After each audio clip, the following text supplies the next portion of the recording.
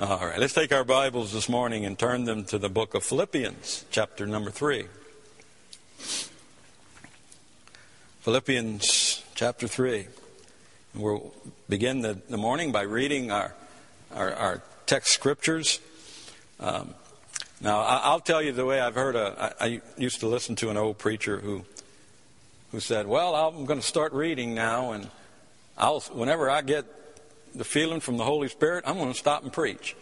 But we're not going to just read blindly. We're going to read the first 15 verses of Philippians chapter 3. So if you would stand with me, please, as we read from the Word of God. And those of you who may have illnesses or things like that, if it gets a bit lengthy and you need to be seated, please be happy to do so. Philippians chapter 3, beginning in verse number 1. Finally, my brethren, rejoice in the Lord. To write the same things to you, to me indeed, is not grievous, but for you it is safe. Beware of dogs, and he's not talking there about the four-legged breed. He's talking about false teachers, the two-legged breeds. Beware of dogs, beware of evil workers, beware of the concision. For we are the circumcision which worship God in the Spirit and rejoice in Christ Jesus and have no confidence in the flesh. Though I might also have confidence in the flesh, if any other man thinketh that he hath whereof he might trust in the flesh, I more. Circumcised the 8th day of the stock of Israel, of the tribe of Benjamin, and Hebrew of the Hebrews, as touching the law, a Pharisee, concerning zeal, persecuting the church, touching the righteousness which is in the law, blameless. But what things were gained to me, those I counted loss for Christ. Yea, doubtless, and I count all things but loss for the excellency of the knowledge of Christ Jesus my Lord, for whom I have suffered the loss of all things, and do count them but dung, that I may win Christ, and be found in him, not having mine own righteousness, which is of the law, but that which is through the faith of Christ, the righteousness which is of God by faith, that I may know him, and the power of his resurrection, and the fellowship of his sufferings, being made conformable unto his death, if by any means I might attain unto the resurrection of the dead.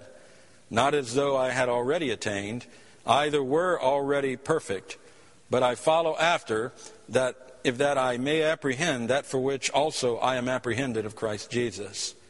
Brethren, I count not myself to have apprehended, but this one thing I do, forgetting those things which are behind, and reaching forth unto those things which are before, I press toward the mark for the prize of the high calling of God in Christ Jesus.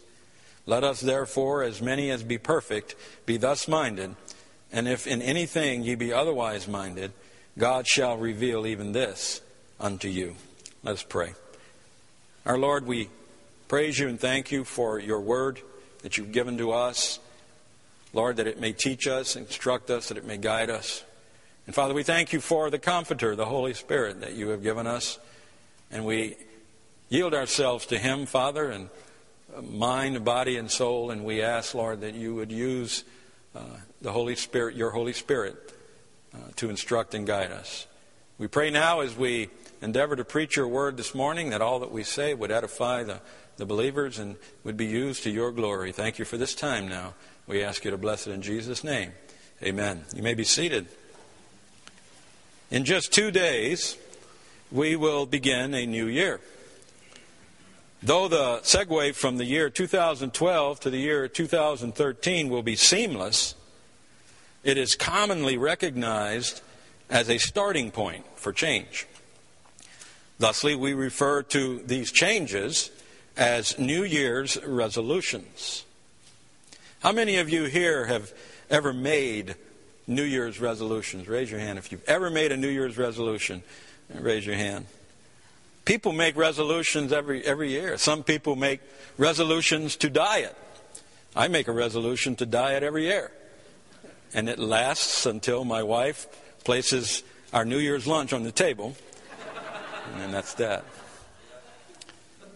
People make New Year's resolutions to exercise. Now, I believe the Scripture. The Scripture says bodily exercise profiteth little. And I adhere to the Word of God. Some people make resolutions to economize, to spend less money and to save all that they can. People set goals. They set goals to advance in their careers. They set goals to improve their relationships, their relationships, their marital relationships, their relationships with their children and with their relatives and friends. People set goals to achieve financial security. And they put their trust and faith in IRAs and savings accounts and mutual funds and money markets and all these things. And they set goals to reach financial security. I had a goal once to be retired at age 55. Surprise! 55 is not going to be retirement for me, and not for most of us. But alas, in most cases, by February, all these resolutions have been all but abandoned, stored away until the next new year. Then we take them out and dust them off and start anew with a revived resolve, only to repeat the cycle over and over again. Now this morning I would like to begin by firstly defining exactly what it means to make a resolution. The word we use today, resolution, is originated in Middle English, the 13th century, and was derived from the word resolute. To be resolute suggests a firm determination set in action or set in motion by purpose and opinion. So our resolutions are the things that we determine to be needed in our lives for success, both spiritual and secular success. So if these are things that we deem necessary, things that we deem that we need, then why do we repeatedly abandon them? I can only suppose that it is because we are not truly committed to them. They represent some ideal to us, something that would make us happier, something that would make us better, something that would make us more complete. However, when they become difficult to maintain these resolutions, what do? Well, we rethink their necessity. We reassess their value. And this is very true also concerning our spiritual resolutions. We enter into the new year with a desire to establish spiritual goals. Maybe to read our Bibles more. Maybe to give more. Maybe to serve more. But alas, when the devil and the world and mostly our flesh challenge our determination to make these changes, and when we face daunting resistance, we abandon. But this should not be a surprise to us, for the Scripture warns us about this. In 2 Timothy chapter 3 and verse 12, we read, "Yea, and all that will live godly in Christ Jesus shall suffer persecution. And furthermore, we have no right nor reason to use this excuse. For remember the words of John in 1 John chapter 4 and verse 4, where he writes, "Ye are of God, little children, and have overcome them." What is the them? The them there is the world and the flesh and the devil. "You are of God, little children, and have overcome them, because greater is he that is in you than he that is in the world." If we are to succeed in keeping our resolutions, we must be committed, and we must lean upon the strength of the Lord to fulfill that which we have committed to Him, following His example. In 2 Timothy chapter 1 and verse 12, we read, "For the which cause," Paul's writing, "for the which cause I also suffer these things. Nevertheless, I am not ashamed. For I know whom I have believed, and am persuaded that he is able to keep that which I have committed unto him against that day." God says, follow my own example. I keep and I honor the commitments I make unto you. Remember, we already saw that living for God will bring trouble and persecution to the life of the believer. But we have also seen that God has given us victory over the devil, the world, and the flesh. And we have His example in faithfulness to honor commitments. So we have no excuse to quit, simply because it's hard to do. It's sort of like that old adage that states, when the going gets tough, the tough get going. But so often in the spiritual battles we face, the adage changes and would read, when the going gets tough, the weak get lost. Now, with the time I have this morning, I would like to suggest a few resolutions for consideration for this coming year. I have derived this list from my observations of the condition of our Christian church over the past 3 decades.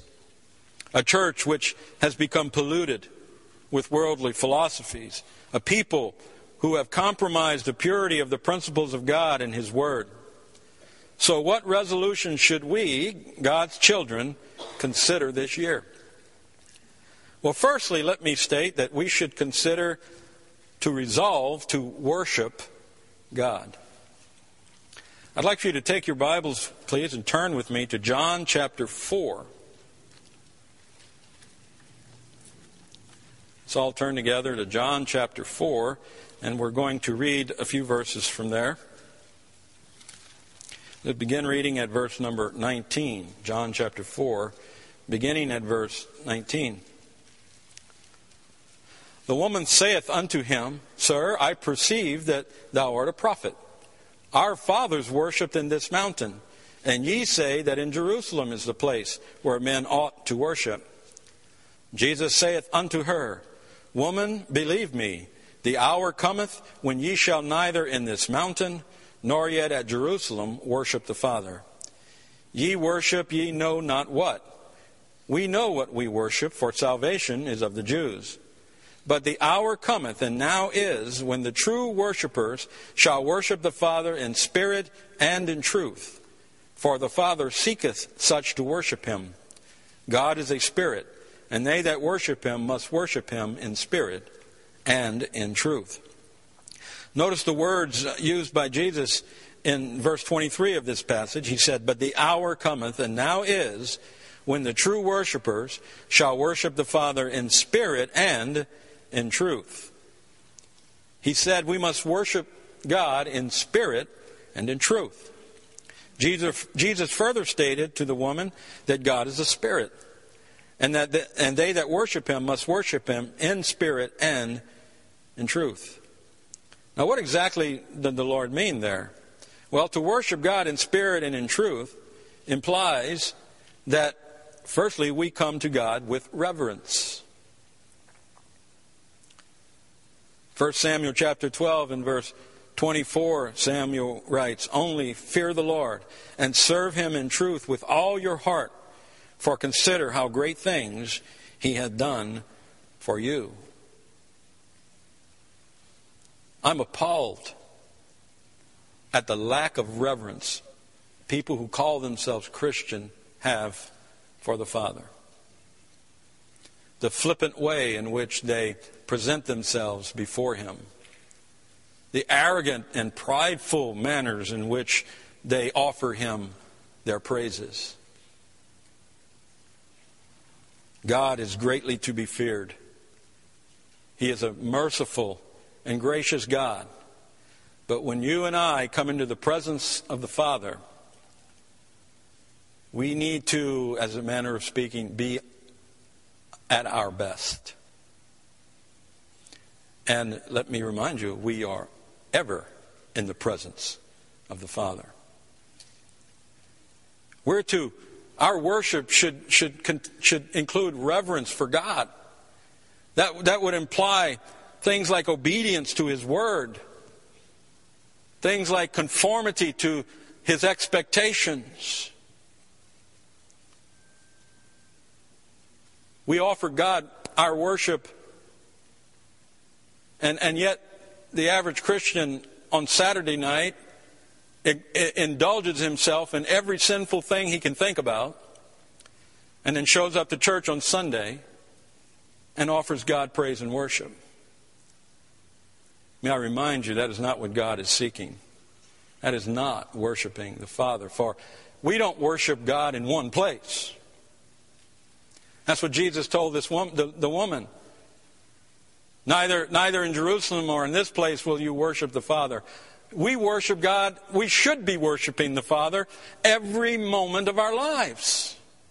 On the job, by being a good and faithful employee and honest and hardworking and working unto your employer as if you were working unto the Father. In school, we're to worship God. You young people are to worship God in your school. Not joining in with all of the revelry and all of the rebellion and the disobedience, but worshiping Father by honoring Him, by honoring His Word. We're to reverence the Father in our homes. We're to show God reverence in our home by the behaviors and by the activities we select to participate in our home. We're to worship God means to come before Him with reverence, to live in His presence with reverence. But not only with reverence, but secondly, in sincerity. Joshua, in the 24th chapter of his book, writes in verse 14, "Now therefore fear the Lord and serve Him in sincerity and in truth." In sincerity and in truth. We're to be sincere about our Christian life. I think some Christians have gotten to the stage where they think this is some duty. Almost treating it as if you were a Roman Catholic. Okay, we're going to go to church Sunday. That's going to be our duty for the week. The rest of the week, we're going to revel and drink and carouse and do everything we want to do. But on Sunday, we're going to go in there and we're going to worship. No. Worship is living a sincere Christian life. Realizing that your Father sees you. He sees all that you do. He knows all that you think. And living your life with a awareness of this. And a sincere worship to God. But not only with reverence and sincerity, but also we come before the Lord as spiritual and not carnal. If you're saved this morning, then you are no longer a carnal being. You are now a spiritual being. And you should live your life spiritual. Walk worthy of the vocation wherewith we were called. Walk worthy of the Lord.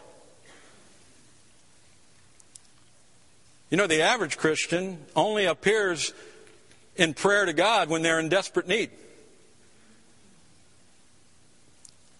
It's like the family who were having problems, and the little boy came up to his parents. He said, "Mom, Dad, why don't we pray?" And the father said, "Oh, has it come to that?" Prayer shouldn't be the last thing on our mind. It should be the first thing on our mind. We should be spiritual people. Not carnal people coming to a spiritual place, but spiritual people. Our hearts given to God. Denying nothing from the Lord. Giving Him not only what He asks of us, but giving Him above and beyond what He asks of us. 1 Corinthians chapter 2, verses 12 through 14. We read, "Now we have received not the spirit of the world, but the Spirit which is of God, that we might know the things that are freely given to us of God, which things also we speak, not in the words which man's wisdom teacheth, but which the Holy Ghost teacheth, comparing spiritual things with spiritual. But the natural man receiveth not the things of the Spirit of God, for they are foolishness unto him, neither can he know them, because they are spiritually discerned." We have become a nation of believers who have corrupted ourselves. And rather than change our life to fit God's expectations, by and large, what has Christianity done? Change God's Word to fit their lives. We're to be spiritual people, loving God and putting Him above everything else in our lives. And then to worship God means we come to Him with the purpose of glorifying the Father.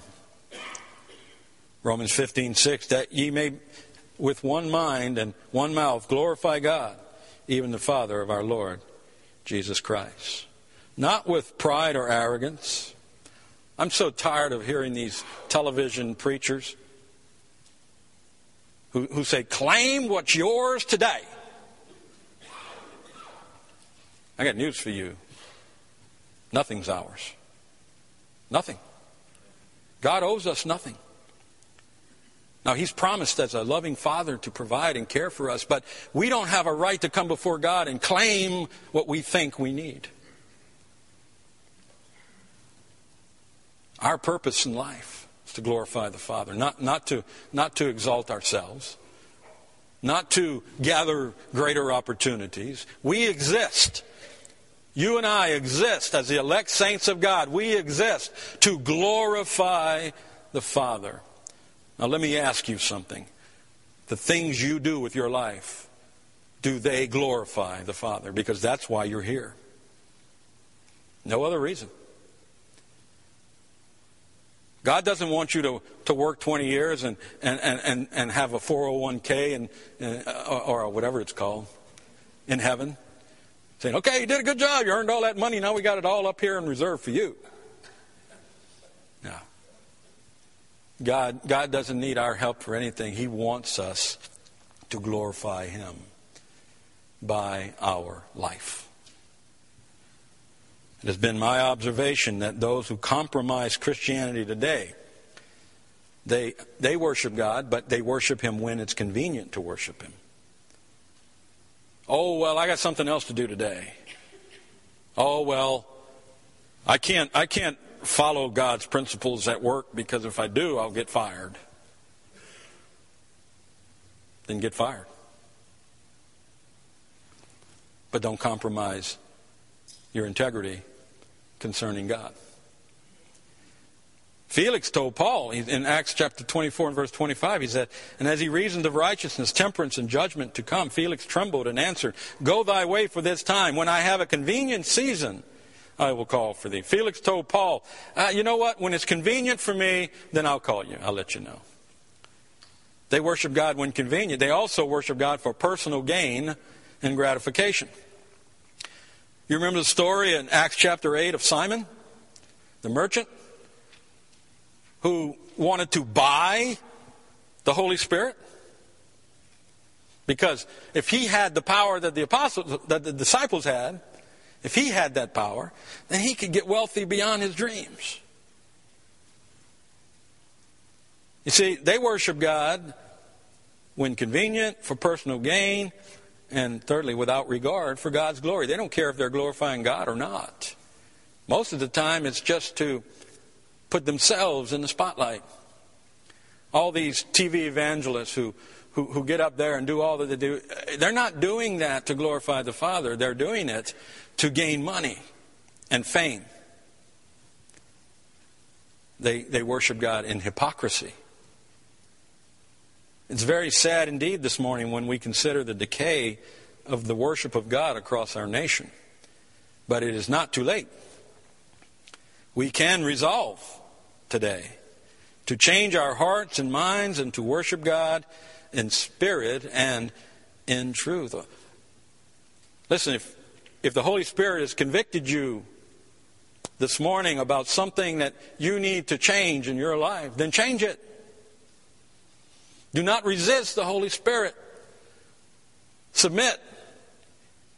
Give God your heart. Give Him your mind and submit to the leading of the Holy Spirit. You know, the Holy Spirit will never, ever lead you into error. If you make a decision, if you do something that ends up badly, then that wasn't the Holy Spirit leading you there. Because my Bible tells me that the Holy Spirit will lead you into all truth. He never leads us into a lie. So we, this morning, resolve to worship God. But secondly, this morning, I think we should consider to resolve to walk with God. You're at John, you should be in John chapter 4. Let's go to John chapter 6.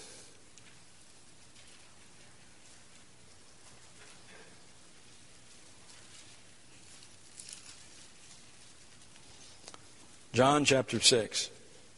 And let's begin at verse number 59.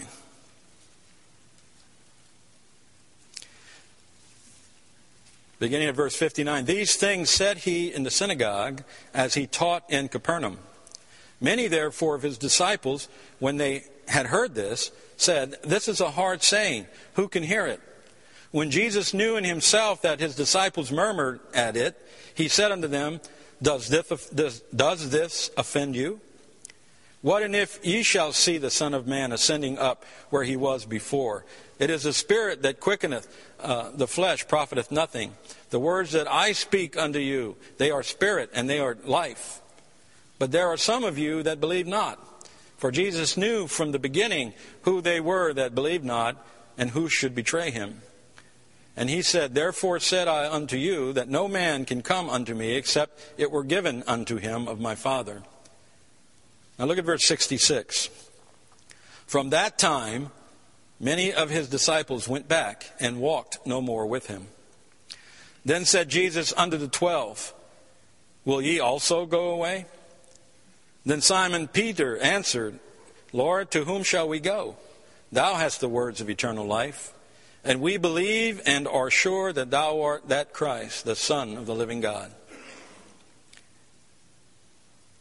Now these 12 men didn't forsake the Lord. They resolved to follow him. They resolved to continue with him. They resolved to walk with God. In the verses preceding this passage we just read, Jesus spoke of the hardships and the expectations placed upon his disciples. And when the people heard his expectations, they went away from him. And the same is true today. Over the past 32 years, I've mentored many young men who came to me and aspired to walk with God. Many have faced the trials of being a disciple of Christ and have continued in that walk with God. In 2 Timothy chapter 2, verses 1 through 3, Paul writes, Thou therefore, my son, be strong in the grace that is in Christ Jesus, and the things that thou hast heard of me among many witnesses, the same commit thou to faithful men, who shall be able to teach others also. Thou therefore endure hardness as a good soldier of Christ. Paul understood the cost of discipleship. In Philippians chapter 3, verses 7 and 8, he writes, But what things were gained to me, those I counted loss for Christ. Yea, doubtless, and I count all things but loss for the excellency of the knowledge of Christ Jesus my Lord, for whom I have suffered the loss of all things, and do count them but dung, that I may win Christ. He also wrote in 2 Timothy chapter 4, verses 6 and 7, For I am now ready to be offered, and the time of my departure is at hand. I have fought a good fight. I have finished my course. I have kept the faith. Again in Philippians chapter 3, verses 13 and 14, he writes, Brethren, I count not myself to have apprehended, but this one thing I do, forgetting those things which are behind, and reaching forth unto those which are before, I press toward the mark for the prize of the high calling of God in Christ Jesus. Paul knew what it meant to pay a price to walk with God. However, though I've seen some young men over the years fight through the battles and succeed, there have been many more who have forsaken their walk with God. Many who, when faced with the cost of discipleship, go away sadly. As we see in Mark chapter 10 and verse 22, when Jesus spoke to the rich young ruler and told him all the things that he must needs do, we read, And he was sad at that saying, and went away grieved, for he had great possessions. Yet he loved his possessions. He loved his material things more than he did. He valued them more highly than his own spiritual life. You see, many today want to walk with God as long as it doesn't cost them anything, and as long as it doesn't interfere with their activities, and as long as it doesn't conflict with their pleasures. The crowds following Jesus were content to be his disciples as long as he was feeding them and as long as he was healing them. Without any strings attached, they were content to follow the Lord. But as soon as they learned what he expected from them in return, they went away. Now, what about us this morning? Are we prepared to commit to walking with God? Are we prepared to commit to serving the Lord with our lives? Are we prepared or to commit to raising our children in church, to living our life in such a manner that we represent Jesus Christ to our own children? Some parents are so careless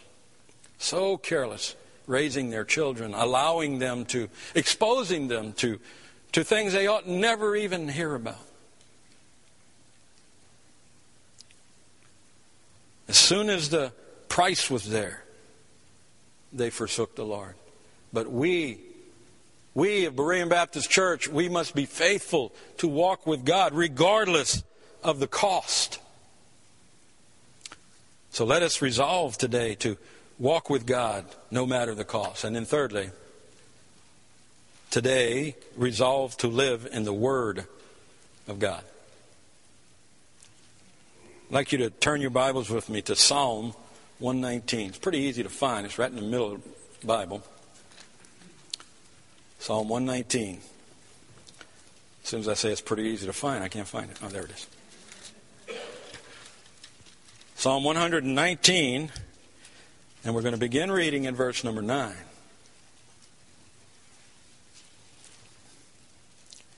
Beginning at verse 9, wherewithal shall a young man cleanse his way? By taking heed thereto according to thy word. With my whole heart have I sought thee. O let me not wander from thy commandments. Thy word have I hid in mine heart, that I might not sin against thee. Blessed art thou, O Lord, teach me thy statutes. With my lips have I declared all the judgments of thy mouth. I have rejoiced in the way of thy testimonies, as much as in all riches. I will meditate in thy precepts, and have respect unto thy ways. I will delight myself in thy statutes. I will not forget thy word. Now, that last statement is very interesting. I will not forget thy word. You know, it is so easy to get so wrapped up in what we're doing in our lives that we totally forget who we are and who we belong to. You know, there's an old saying, it goes out of sight and out of mind. And this is why it's so important. This is why it is so important that we as Christian people resolve to live our lives in God's Word. The vast majority of people who claim to be Christians only open their Bible at church. And it's easy to find churches who claim to be Christian where you don't even need the Bible. You'd be better off bringing the newspaper into church. We need, as God's people, we need to live in God's Word. Now, in the passage of Psalms that we read just a moment ago, David gives us an outline for living for God. What did he tell us in these verses that I just read? Well, first of all, he told us that we would that we would clean. Having trouble speaking this morning, please forgive me. That we would cleanse our life first. What? Number one, by heeding God's Word. I told you I'm a lot more nervous preaching than I am singing. So, first, by heeding God's Word. This is a matter, I don't have this on your study sheets, but you might want to write this word right out next to this is obedience. David says you'll succeed in your Christian walk if you learn to obey. 1 Samuel chapter 15, verses 22 and 23, Samuel writes, "And Samuel said, Hath the Lord as great delight in burnt offerings and sacrifices as in obeying the voice of the Lord? Behold, to obey is better than sacrifice, and to hearken than the fat of rams." We read this last hour. "For rebellion is as the sin of witchcraft, and stubbornness is as iniquity and idolatry." Heeding God's word. This is obeying the word of God entirely and completely and immediately. Go to Genesis and read the story of God commanding Abraham to go and sacrifice his only son Isaac. And you'll read there that Abraham rose early in the morning. He immediately obeyed God. Obedience. We live successful lives not only by heeding God's word, but secondly by seeking truth. Now, next to seeking truth, write this. This represents study. Study. Dissecting God's word and knowing and understanding what God is saying. You know, it might interest some of you to know, we actually have a Bible study here at our church. It takes place every Wednesday evening. Oh, but I got something else I have to do on Wednesday. Oh, I have to get the kids' homework and get them to bed on Wednesday. Listen, I'd rather send my kids to school unable to hold their eyes open, but knowing about God.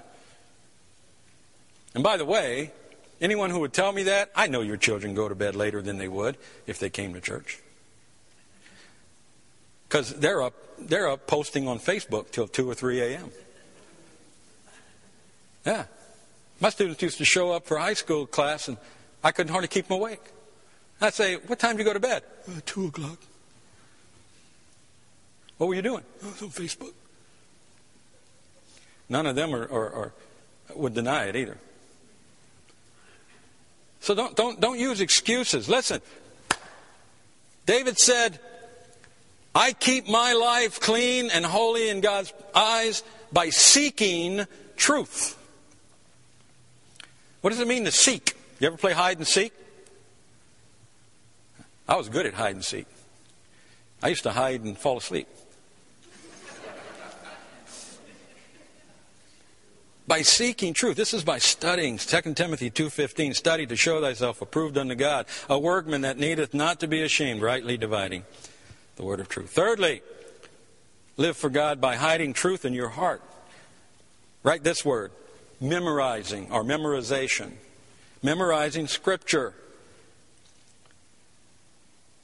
Why do we make students in our school memorize Scripture? Well, in 1 Peter chapter 3, Peter tells us, "But sanctify the Lord God in your hearts, and be ready always to give an answer to every man that asketh you a reason of the hope that is in you with meekness and fear, having a good conscience, that whereas they speak evil of you as of evildoers, they may be ashamed that falsely accuse your good conversation in Christ." We need to hide God's word in our heart, so that in those times when we're tempted, in those times when we're tried and tested, we can draw upon the word that is hidden in our heart. Next, David says, by proclaiming God's precepts. Next to that, write this word, witness. In 2 Timothy chapter 4, verses 1 and 2, Paul writes, "I charge thee therefore before God and the Lord Jesus Christ, who shall judge the quick and the dead at his appearing and his kingdom, preach the word. Be instant in season, out of season. Reprove, rebuke, exhort with all longsuffering and doctrine." I mentioned it a little earlier. We're going to try to get an outreach program going. That means people need to go out and visit. And thank God for those of you in this room that do that now. But we need everybody involved. whether it be by actually going out and making visits, or whether it be by canvassing sections of town and handing out literature, or whether it simply be by praying and praying to God for success in the outreach of His Word. Every one of us needs to be involved in the outreach ministries and the soul-winning ministries of our church. Often I sit in the pastor's office and he's very grieved about this and burdened about it. And we've determined this year, we've made a New Year's resolution, if you will. We've resolved this year to be faithful in this matter of witnessing. Will you join us? Will you get on board? Will you go to the pastor or come to me and say, put my name down because I want to get involved? David said in Psalm 51, wash me, cleanse me, O Lord. David was grieved by his sinful life, and he asked the Lord to cleanse him. And then he said he would be able to go out and tell others of Christ. Next, live for God by rejoicing in God's righteousness. Next to that, write good companions. Run with the right crowd. Be around the right people. Now, I don't think you should be mean or unkind to anyone, but there are certain people you just shouldn't associate with,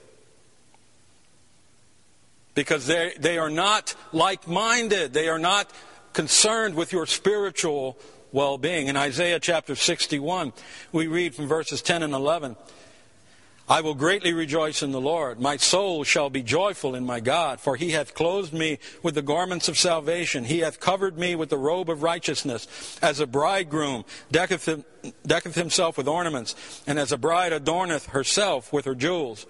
For as the earth bringeth forth her bud, and as the garden causes the things that are sown in it to spring forth, so the Lord God will cause righteousness and praise to spring forth before all the nations. We can't produce this kind of life unless we are associating ourselves with the right people.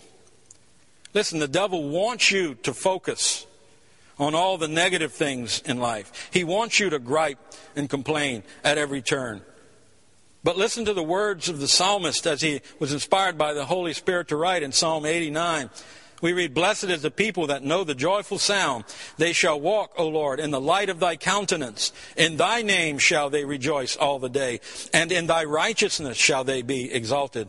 For thou art the glory of their strength, and in thy favor our horn shall be exalted.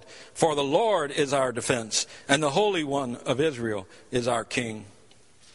Listen, the world and those in the world will always disappoint you because it is filled with sin and corruption.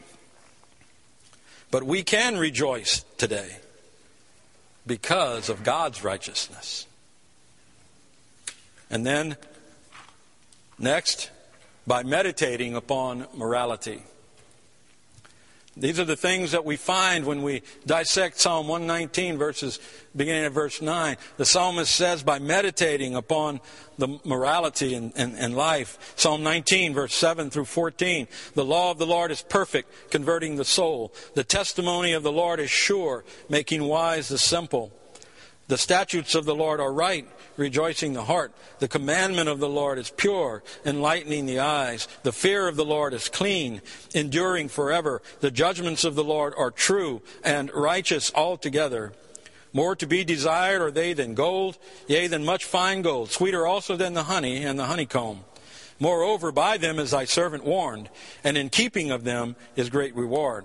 Who can understand his errors? Cleanse thou me from secret faults. Keep back thy servant also from presumptuous sins. Let them not have dominion over me. Then shall I be upright, and I shall be innocent from the great transgression. Let the words of my mouth and the meditation of my heart be acceptable in thy sight, O Lord, my strength and my Redeemer. If we focus on this world, then all we will have is the evil of this world. Meditate on God and His righteousness. Meditate upon His wonderful grace, His boundless mercy, and His everlasting love. And then, lastly, David tells us to delight in God's laws. Romans chapter 12, verses 1 and 2, we read, I beseech you therefore, brethren, by the mercies of God, that ye present your bodies a living sacrifice, holy, acceptable unto God, which is your reasonable service. And be not conformed to this world, but be ye transformed by the renewing of your mind, that ye may prove what is that good and acceptable and perfect will of God. There are two ways to view God's laws. First, you can view them as a hindrance to your freedoms and your liberties. Or secondly, you can view them as a guardian of your heart, mind, and soul. Time does not allow me to go any further with this message. However, before I do close, I want to ask you this final question. Are you resolved to make spiritual changes in your life this coming year? I ask this question because some in this room today have become as the parable of the sower we read earlier in Matthew. In Matthew chapter 13 and verse 22, we read, He also that received seed among the thorns is he that heareth the word, and the care of this world and the deceitfulness of riches choke the word, and he becometh unfruitful. There are some in this room that do not live a fruitful Christian life because you're too wrapped up in other things. You fail to see why we are here. We fail to live our lives for God and to His glory. So don't be that one. Resolve this year to be like the next sower in the parable, which says, But he that received seed into the good ground is he that heareth the word and understandeth it, which also beareth fruit and bringeth forth, some 100-fold, some 60, some 30. Be that Christian. And you can be. It's a matter of choice. It's a matter of determining to do the things that you need to do in order to live your life to the glory of God. And then yielding and submitting to the Holy Spirit and doing them.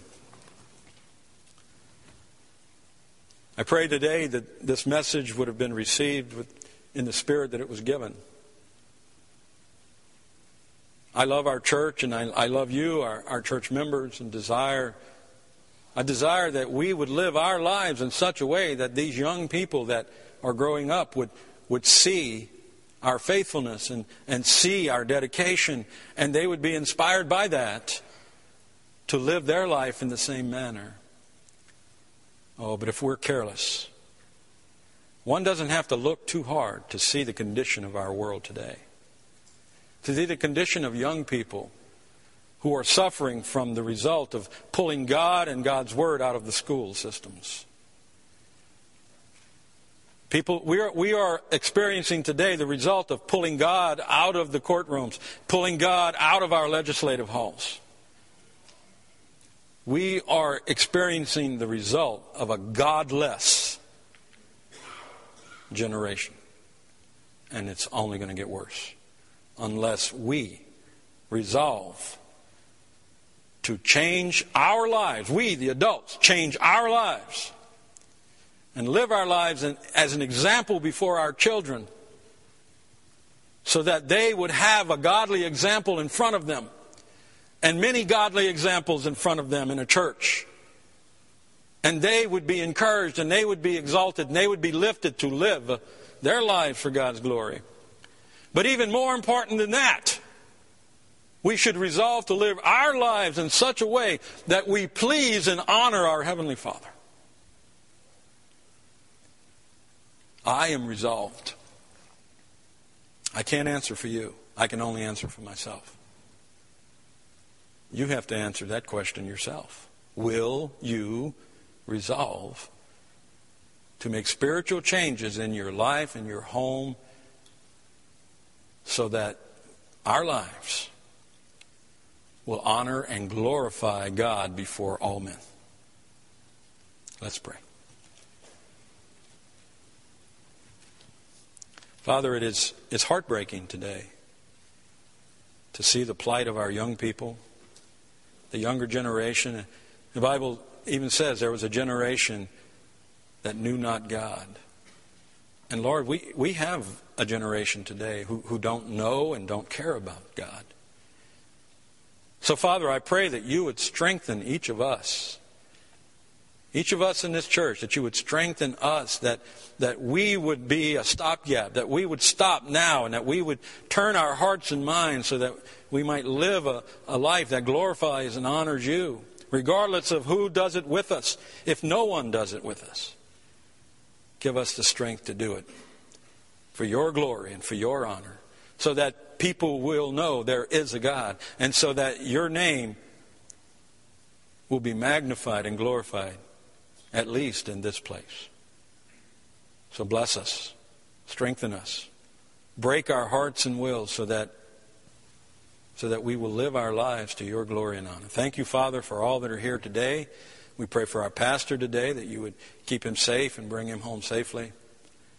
And Father, we'll thank you and we'll praise you and give you all the glory and honor for all these things. For it's in Jesus' name we pray. Amen.